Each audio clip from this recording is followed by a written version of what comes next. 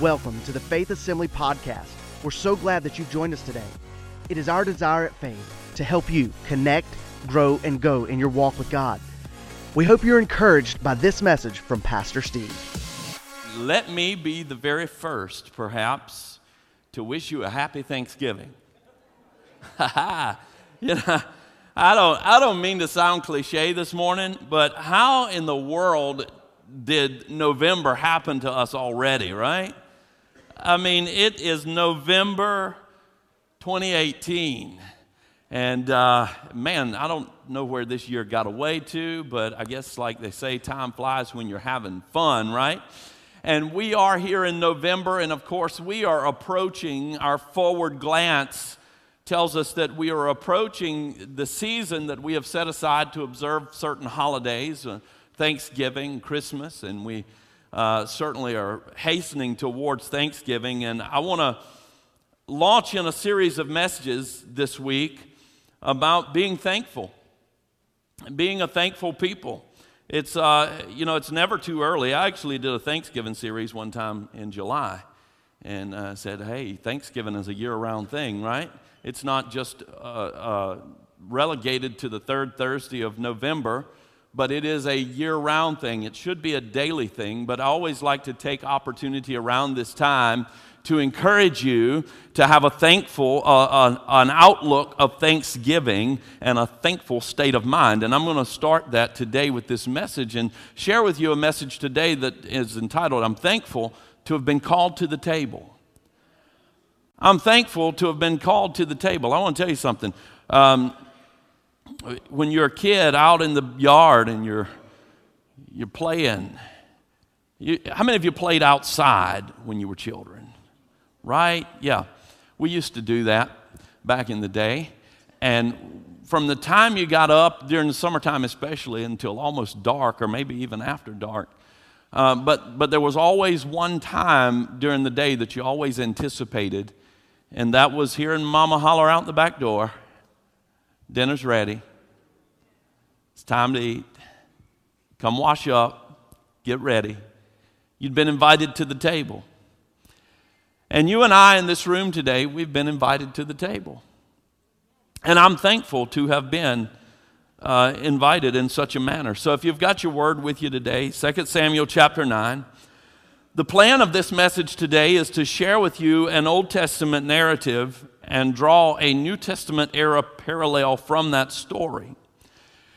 In order for this to begin to make sense to you, I want to remind you of a few particulars or a few nuances about this so it'll kind of set a context for you to help understand where we're going with that. We're going to be talking about some people from the nation of Israel. And in the earlier days of the nation of Israel, that nation was considered what we would call a theocracy. Our form of government, of course, is a democratic republic, meaning that officials are elected and they are supposedly there to represent the will of the people, and they rule and make laws accordingly.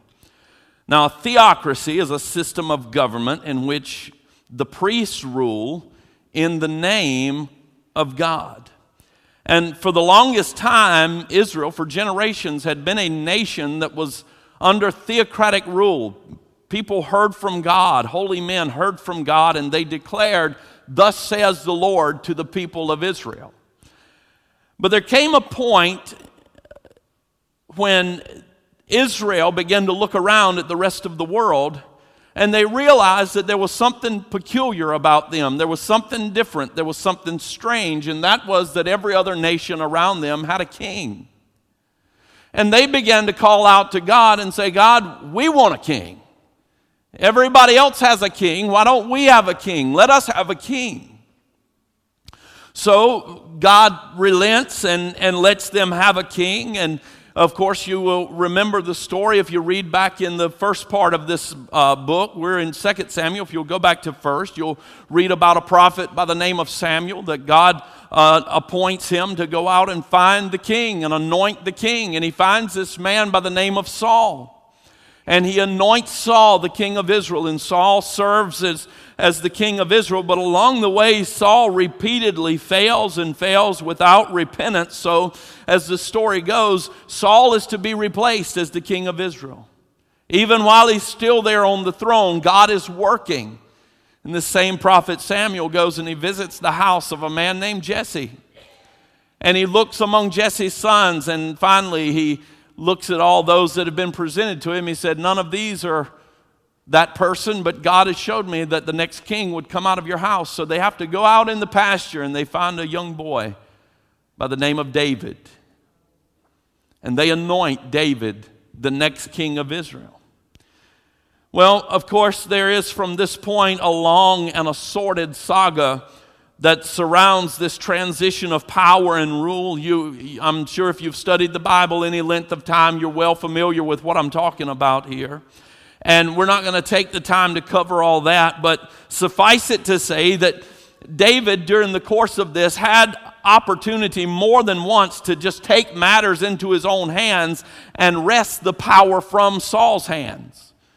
But he refused to do that, and rather he waited on the Lord's timing, and he waited on God's perfect plan to unfold for his life and the life of this nation. And there finally came a day when Saul and Saul's son Jonathan, who was a very dear friend of David, were slain in battle. And they died. And we all know that Saul had this son named Jonathan, and that Jonathan had a son whose name was Mephibosheth. Everybody say it with me. Right? You know, I was preparing this message, and I reflected back to my 5-year-old self, and I was sitting in a kindergarten classroom, and they hand you that piece of paper with all the little lines on it, and they begin to teach you how to write your name. Could you imagine going to kindergarten with a name like Mephibosheth? And having to learn how to write your name for the first time, 4 or 5 years old. And man, that would be something else, wouldn't it? But Jonathan, who was Saul's son, had a son, and his name was Mephibosheth. And when news of Jonathan's and Saul's death reached home, if you'll turn just a couple of pages back forward in your Bible to 2 Samuel 4, you find this word in 2 Samuel chapter 4, verse 4. And it says that Saul's son Jonathan had a son named Mephibosheth, who was crippled as a child. He was 5 years old when the report came from Jezreel that Saul and Jonathan had been killed in battle. And when the child's nurse heard the news, she picked him up and fled. But as she hurried away, she dropped him, and he became crippled. So the news comes in. They flee in a hurry. The nurse drops the child, and he becomes crippled. In other words, Mephibosheth is injured by a fall. He is injured by a fall that ushers a brokenness into his life. He's crippled. And some time passes here. They go into hiding. Nobody knows where Mephibosheth is. Nobody knows that he's still alive or that he's on the planet even. And some time passes and nobody knows where he is. And a few chapters later, we find Mephibosheth in a city called Lodabar. I want to show you how this man Mephibosheth, who is crippled by a fall and living in a land named Lodabar, represents every single one of us at some point in our lives and may absolutely be indicative of where you are living and doing life right now. I also want to show you how this land in which he dwelt was a very real spiritual condition. So let's begin with a name. Let's begin with the name. Here's this man, Mephibosheth. He's fallen, he's lame, and he's fleeing from the presence of the king. And his destination would be the land of Lodabar. Now, if you're keeping up with us on the notes on the backside, This name, Lodabar, translated from the Hebrew, actually means, the meaning of this name is pastureless. Now understand that in an agricultural society where there was a lot of shepherding and the bulk of wealth came from cattle and sheep and those things. I mean, if you had a lot of cattle and you had a lot of sheep, then you were considered a rich person. And can you imagine then, if you can put the two together here, that he's living in a land whose name means pastureless. So he's broken, he's depleted, he's barren. It's a place that represents a lack of sustenance, a place where there's nothing that's truly satisfying. And that's where Mephibosheth has taken residence. You see, in this moment, as I said, this man is a picture of all of us at some point in time, because at some point in time, all of us have fallen. The Word says that we have all sinned and fallen short of the glory of God. And in that fallen state, we are broken. I'm broken. You are broken. Apart from Christ Jesus in your life and the work of the Holy Spirit, you are broken. Do you realize how much time in this room we spend talking about the brokenness of humanity? And we have all fallen and we've all been broken. And when we fall and we are broken and we choose to continue to live in that state of sinfulness and that state of brokenness, we find very soon that the place that we have chosen to dwell, the place that we have chosen to do life, and the place that we are residing in is a place that is pastureless. There's nothing there that really satisfies the deep longings of our heart. You know, the Word says that the pleasures of sin are but for a season, but the end is destruction. We have fun for a little while, and then we figure out that that doesn't satisfy us anymore. We've got to move on to something else because the pleasure of that sin is short-lived. And Mephibosheth is here in his brokenness, and he's living in this land that is pastureless. Now, Lodabar represents a life of sin. It's living to satisfy the pleasures of the flesh. How many of you know that that is very temporary? You can live to feed the flesh, but the satisfaction that you derive from that lifestyle is very temporary. It's not lasting. It's not satisfying. It represents the vanity and the emptiness of a life apart from God, the pastureless, the pleasures of sin that last only for a season and then their moment is fleeting and gone. It represents a place of unfounded fear. You see, there were two great distressing problems in Mephibosheth's life. Number one was those two lame feet. He was messed up, and he knew it. He was broken, and he knew it. And in his brokenness, even though he was aware of it every day when he saw others around him exercising their mobility and walking around and moving, he was aware of his brokenness, but guess what? There wasn't one thing that he could do about it himself. And in our brokenness, we can't fix ourselves. We can't mend the brokenness of our own heart. We can't heal the burden that's on the inside of us. So here's Mephibosheth. He's there and he's living with these two lame feet. And his second great concern, his second great problem is his fear of one day having to face the king. How many of you, before you came to faith in the Lord, you ran from the Lord? You resisted. You hid. You came to church service, the Spirit of the Lord began to deal with your heart, and suddenly you had to go to the restroom.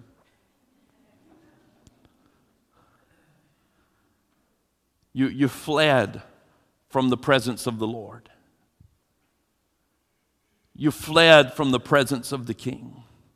But you see, there's a really real threat behind this story. Because understand this, that it wasn't just simply that the nurse drew him up without cause and ran away with him. You see, it was customary in that day when a new king took over that any of the existing relatives, any of the bloodline of that deposed king would be slaughtered. That they would all be killed, that they would face judgment just based on who they were. And that is the reason that the nurse took him up in such haste and fled from him. And I'm sure that every passing day he lived with fear that one day it would be found out that something remained of the bloodline of Saul, that David was going to come looking for him. Everything that said bump made this man think that the king's men were at the door. And for fear of facing the king, he continues to reside in a pastureless land.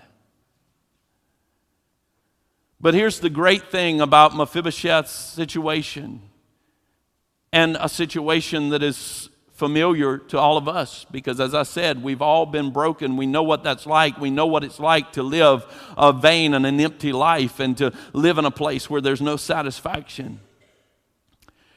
And that is that when you finally hit rock bottom, there's nowhere to go but up.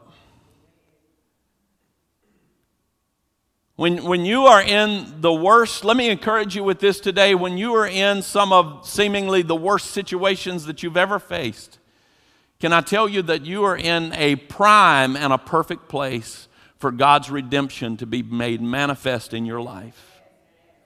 You see, Lodabar represents a place for redemption. This man had lived in a lifetime of fear. I don't know how much time had passed, but I do know this, that Mephibosheth was 5 years old when news of his father's death reached him, and now he has children of his own. So he's lived a lifetime like this. And jump in here with me, 2 Samuel chapter 9, verse 1. And I love this, because you know how it was. You were living in your brokenness. You were dwelling in your pastureless land. And one day the Holy Spirit of the Lord knocked on the door of your heart. And this time you didn't run. This time you didn't run. But you began to have a brand new understanding. And 2 Samuel chapter 9 verse 1, one day the king's curiosity is ignited. And he begins to think to himself, I wonder if there's anybody from Jonathan's household left.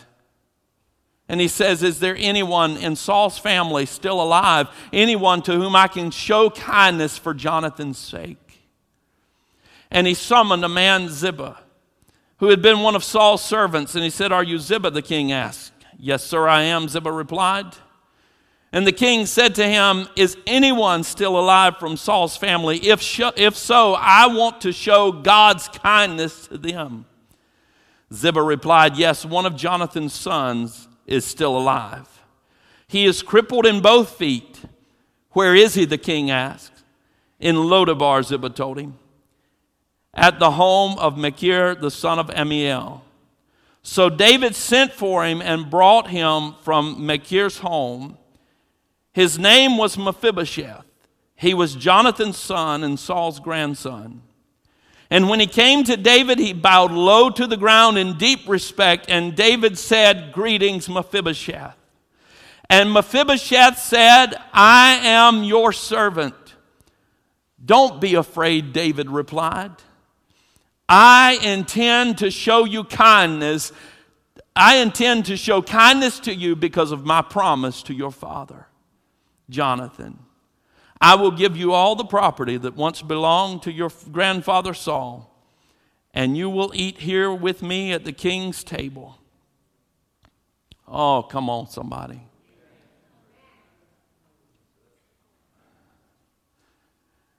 And then he bowed himself. And he says, what is your servant that you should look upon such a dead dog as I? Amazing grace, How sweet the sound that saved a wretch like me. I once was lost, I was broken, and I was living in a pastureless land. I was blind, but now I see. And the king called to Ziba, Saul's servant, and said to him, I have given to your master's son all that belonged to Saul and to all his house. You therefore and your sons and your servants shall work the land for him, and you shall bring in the harvest, that your master's son may have food to eat. Listen to this. But Mephibosheth, your master's son, shall eat bread at my table always. Come on, somebody. Here's this man, he was living in fear, and he was living in brokenness, and he was living in emptiness and vanity, and he was afraid of the king. But the king come to him and said, listen, I want to show you kindness. I want to take you away from that place of emptiness and vanity, that pastureless land, and I want to bring you into my house, and I want to set you at my table, and I want to share fellowship with you, and you will evermore dine with me.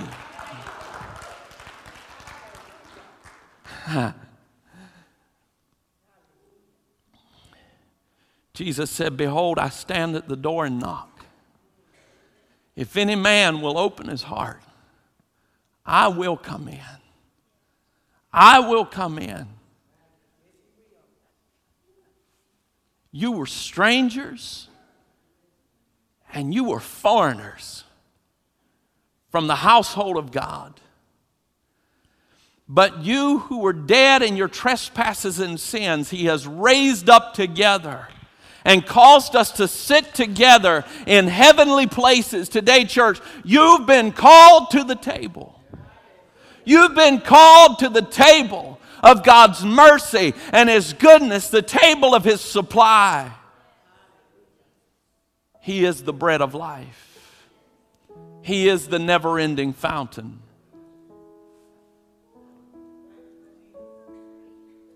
Now Ziba had 15 sons and 20 servants. And then Ziba said to the king, according to all that my lord the king has commanded his servants, so will your servant do.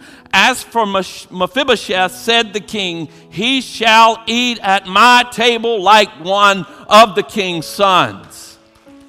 Oh, do you remember the prodigal? He went out and he wasted all his sustenance on riotous living. And one day something awakened in him and he said, even the servants have it better in my father's house than I have here, slopping with the hogs. I will arise and go back to my father's house. And he had his speech rehearsed and prepared all in his mind, and he heads towards home with the expectation of living some type of substandard existence. No longer the life of a son, but maybe perhaps if his father would have him back, possibly the life of a servant. But his father welcomes him in, runs to him, says, hey, kill the fatted calf. Get a ring and a robe, my boy's home. He's not going to be a servant in this house. He's going to eat like the rest of the family. Can I tell you, the word says, whom the Son is set free is free indeed. You don't have to live like a servant anymore. You can pull up your place at the table and sit down and eat like the king's son. You don't have to live in Lodabar anymore. You don't have to be ashamed of your brokenness because the grace of God covers it all.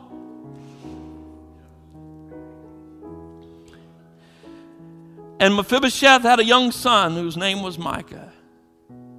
And all who dwelt in the house of Ziba were servants of Mephibosheth. So Mephibosheth dwelt in Jerusalem, for he ate continually at the king's table. Time out. Right here.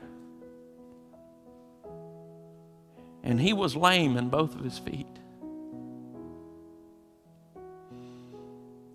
He was lame. I want you to look, just look to your left, to your right. Those that are seated around you. Can I tell you, they're not perfect. Everybody look this way. I'm not perfect. I'm broken.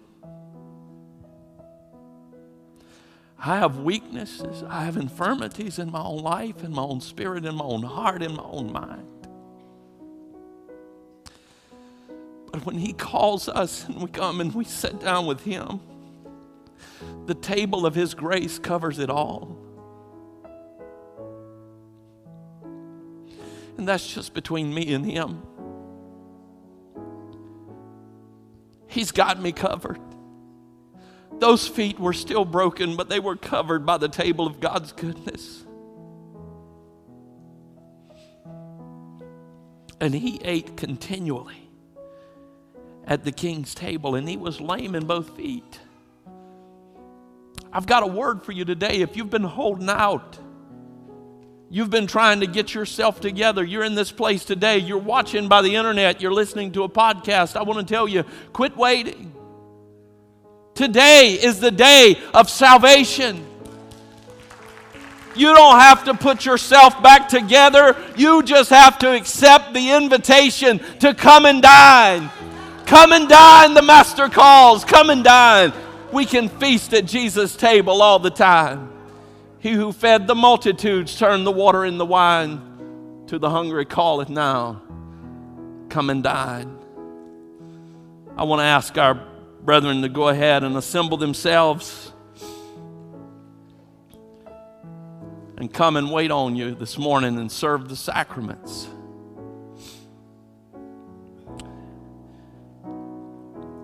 See, we're all like Mephibosheth.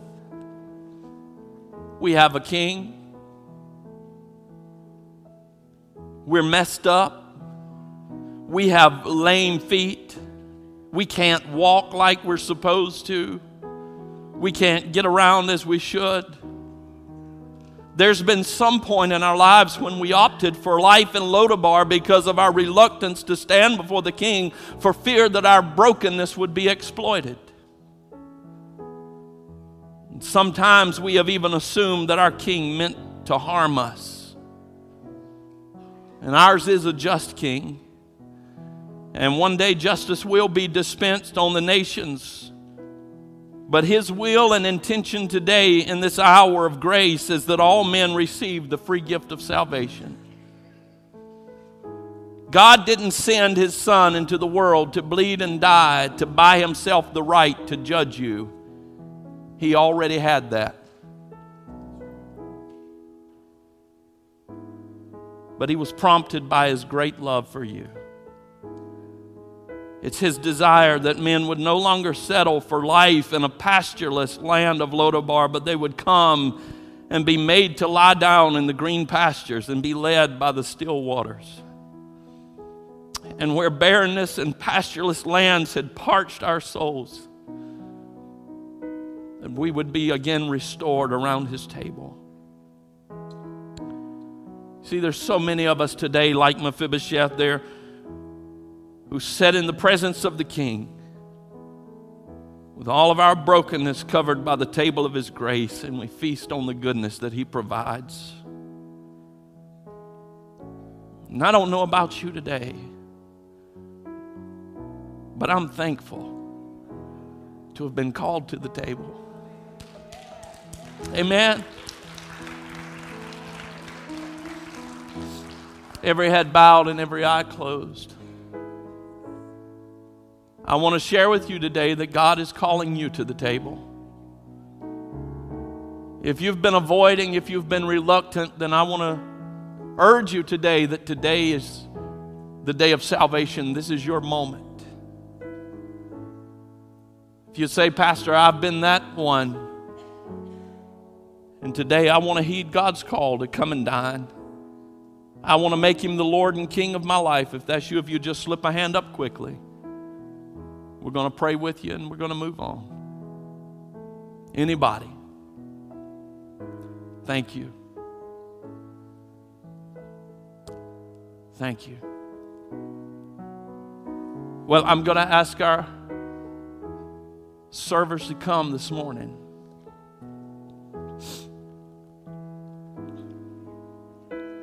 If you guys would go ahead and prepare to distribute the sacraments today, we're going to celebrate having been called to the table and give thanks to the Lord. Amen. I asked our worship team, I kind of threw them a curveball this week, especially with Pastor Trey being out of town this week and everything. But I knew with the talent of this wonderful team that they'd be able to arise to the occasion. And I want to invite you to stand this morning, and we're going to celebrate the glorious goodness of God's grace. I asked them to just sing an old hymn of the church here. So if you would just join along with us, I'm sure that you know it. Grace, grace, God's grace, grace that will pardon and cleanse within. Grace, grace, God's grace, grace that is greater than all our sin. Grace, grace, God's grace, grace that will pardon and cleanse within. Grace, grace, God's grace, grace that is greater than all our sin. Marvelous grace of our lovely Lord, grace that exceeds our sin, our guilt. Yonder on Calvary's mount outward, there where the blood of the Lamb was spilled. Grace, grace, God's grace, grace that will pardon and cleanse within. Grace, grace, God's grace, grace that is greater than all our sin. Sing it again. Grace, grace, Come on, God's church, would you just grace. celebrate the glory of God's grace this morning? Won't you thank Him for His amazing grace, His all-sufficient grace, His grace that covers a multitude of sins. God's grace, grace that is greater than all our sin. Oh my goodness, so thankful to be gathered around the table this morning with all my family to share together and to recount the goodness and the grace of our Lord. The word of the Lord says, "For I received from the Lord that which I also delivered to you, that the Lord Jesus, on the same night in which He was betrayed, took bread. And when He had given thanks, He broke it and said, 'Take, eat. This is my body, which is broken for you. Do this in remembrance of me.' Father, We thank you for sending your Son into this world. Jesus, we thank you for being willing. Lord, you said no man takes your life, but you freely give it. You laid it down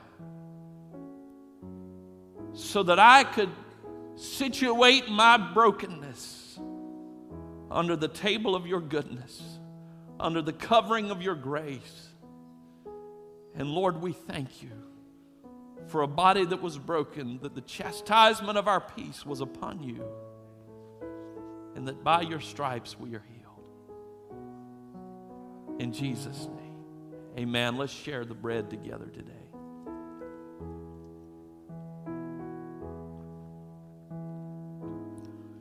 In the same manner, he also took the cup after supper, saying, "This cup is the new covenant in my blood. This do as often as you drink it in remembrance of me. For as often as you eat this bread and drink this cup, you proclaim the Lord's death until he comes." Lord, we thank you for your precious blood. Because it is not with the blood of bulls or goats or corruptible things that we have been redeemed, but by the precious blood of the Lamb. And we thank you, Lord, for that sin-breaking blood that has been effectively applied to our lives so that our sins are separated from us as far as the east is from the west. God, not only do we gather around your table today, but we do so confidently through the shed blood of Jesus Christ, knowing that it is finished. The work is complete in our lives through the sacrifice of Calvary and the outpouring of your blood. And we thank you for this new covenant in Jesus' name. Amen. Let's share the cup together this morning. We hope you enjoyed this inspirational message today. If you would like more information about Faith Assembly, please visit us on the web at faith-assembly.org. Thanks again for joining us, and we hope you have a blessed day.